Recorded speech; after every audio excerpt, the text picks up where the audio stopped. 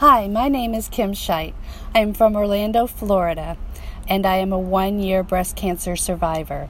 I was diagnosed at the age of 47 and treated at Florida Hospital. I am so grateful for everyone on my amazing care team who helped me get through one of the toughest times of my life.